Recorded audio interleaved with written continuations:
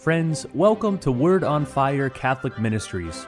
Word on Fire is an apostolate dedicated to the mission of evangelization, using media both old and new to share the faith on every continent and to facilitate an encounter with Christ and His Church. The efforts of Word on Fire engage the culture and bring the transformative power of God's Word where it is most needed. Today, we invite you to join Bishop Robert Barron as he preaches the gospel and shares the warmth and light of Christ with each one of us. Peace be with you. Friends, we continue our reading of the marvelous Sermon on the Mount. We're in the heart of chapter 5. Can I just recommend to you, get out your Bibles. Matthew 5, 6, and 7 is the central teaching of Jesus, probably what he would typically teach as he made his way around the countryside. But it's gathered here in one place for our contemplation. Here's, I think, a key now to reading the Sermon on the Mount, is we can't read it as just one sort of moral philosophy among many. So, everyone from Plato and Aristotle all the way up through Kant and Hegel and John Dewey have a moral philosophy. Here's our understanding of how humans ought to behave. Or they have a political philosophy. Here's the way we think society ought to be organized. That's true, again, from Plato through Karl Marx and everybody in between. And they say, well, here's Jesus' ethical teaching. Here's Jesus' political philosophy. That's precisely the wrong way to read it. Because one thing you'll notice, I think, is no one sounds like Jesus. And I mean ancient, modern, I mean religious people, non-religious people. No philosopher, no ethician sounds like Jesus. Jesus, in fact, sounds a little bit crazy. Name another moral philosopher who says, I say to you, offer no resistance to one who's evil. I remember some years ago when Christopher Hitchens was all the rage, the famous atheist, and he just, took Jesus to task for that. Like, what do you mean, don't resist evil? That seems the worst thing you could possibly say. If great evil's being done, well, of course you should resist it. Someone strikes you on the right cheek, well, turn the other one as well. Name one other moral philosopher, ethician, political figure who would say such a thing. Anyone wants to go to law with you over your tunic, hand over your cloak as well. Well, this sounds like lunacy. And then, press it, you've heard it said, you shall love your neighbor, hate your enemy. I say to you, love your enemies. Now see, mind you, Jesus is coming out of this great Jewish tradition, which is a very ethical, very morally astute tradition. Would anyone that preceded him in his own tradition have said something like that? Love even your enemies. No, love your neighbors, love your friends. Stand athwart your enemies. This is a deeply strange teaching. That's what I want you to see. Now why? Because he's not trading in ordinary moral thought here. He's certainly not trying to lay out a political program, whether that's, Plato's Republic, or it's Thomas Jefferson's America, or it's Karl Marx's communism, or whatever it is. Oh, and then there's Jesus' political program. Well, no, it's not like that at all. It's something qualitatively different. What's the key? Well, I mentioned it last week. I'll say it again. Be perfect as your heavenly Father is perfect. See, what's Jesus interested in? It's not primarily making us ethically upright. Fine, of course, it's better than not being ethically upright. Don't get me wrong.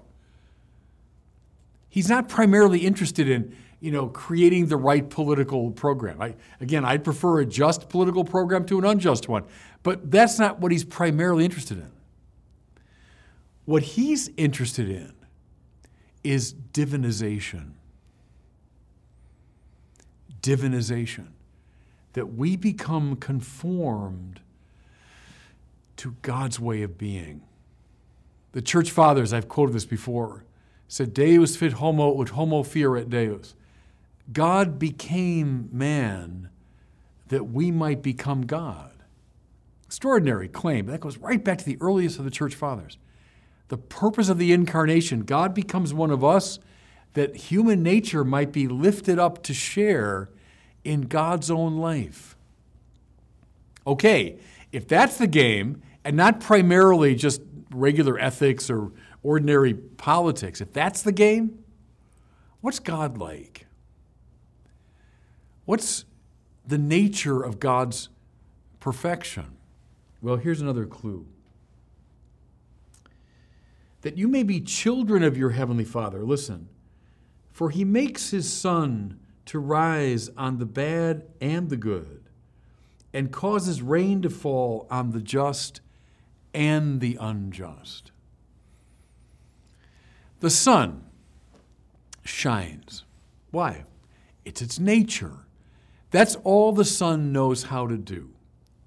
Does the sun say, well, let me check first if you're worthy of my warmth and my light? No, it just shines. On good people, it's shown on Mother Teresa, but it's shown on Hitler too. He makes his sun to shine on the good and the bad alike. God's love, listen now, is not something that is doled out according to our categories of justice. Well, that person doesn't deserve the divine love. Come on.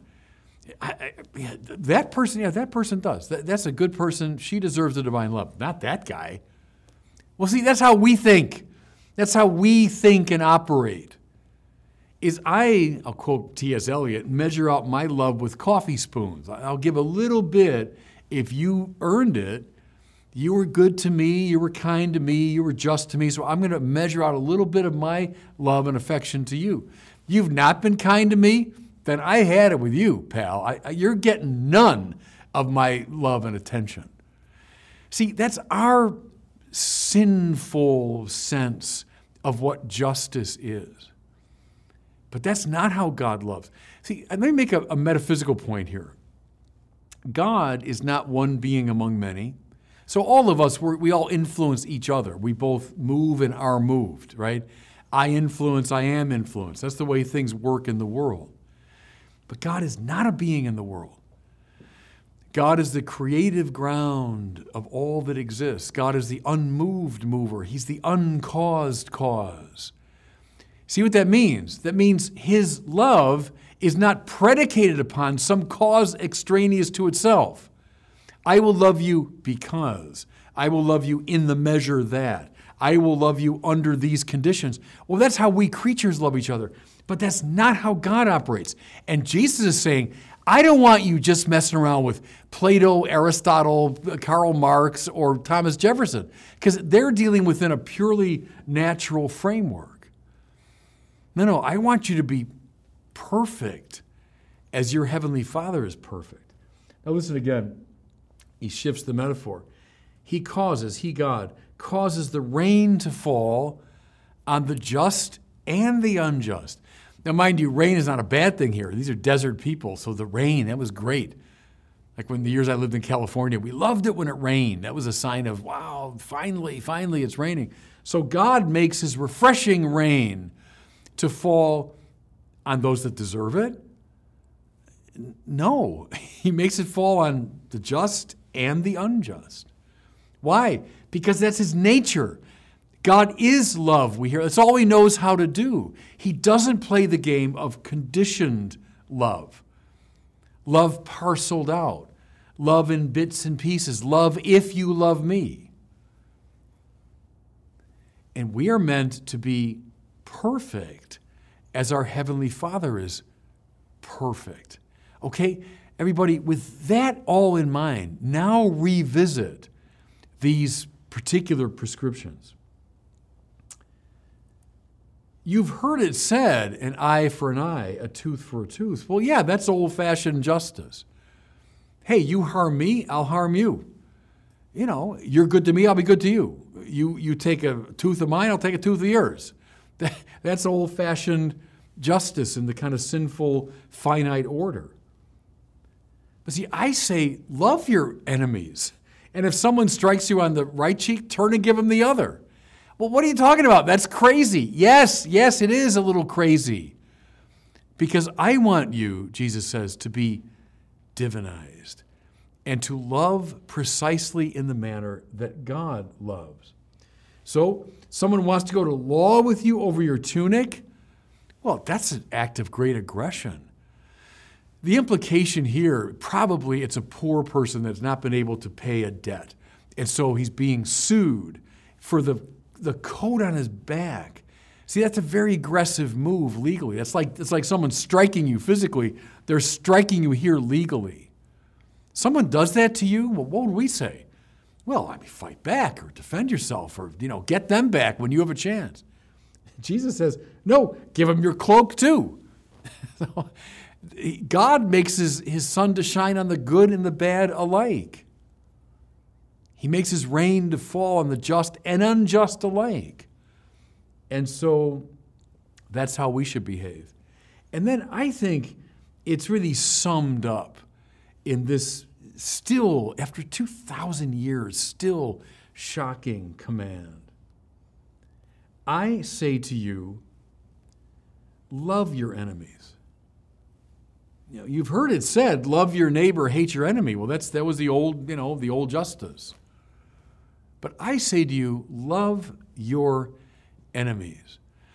Now, who's an enemy? An enemy is someone who, by definition, has harmed you. That's why they're your enemy.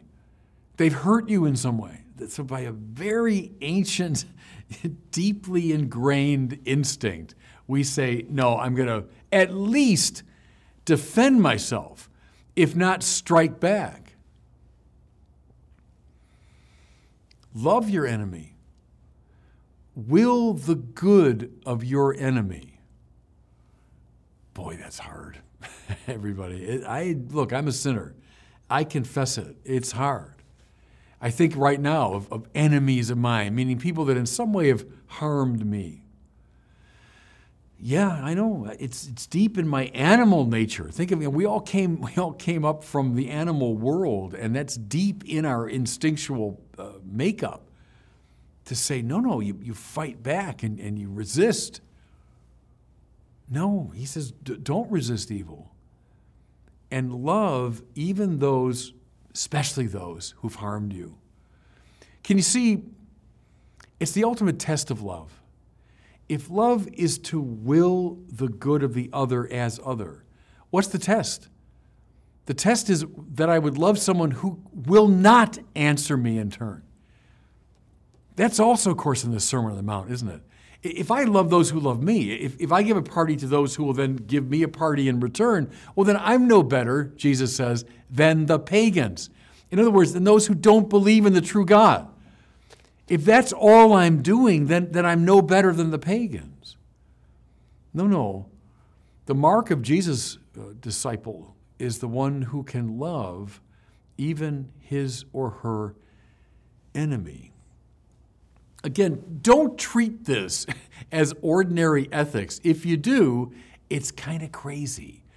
And I don't know one other moral philosopher anywhere in the history of philosophy who says anything like this. It's being said to us not by Plato or Aristotle or Thomas Jefferson or Karl Marx. It's being said to us by the Son of God, who wants us not just to be just in some ordinary human sense. He wants us to be perfect as the Heavenly Father is perfect, the one who makes his sun to shine on the good and the bad alike. And God bless you. Thank you for listening to this week's homily from Bishop Robert Barron. For more resources from Bishop Barron, please visit wordonfire.org.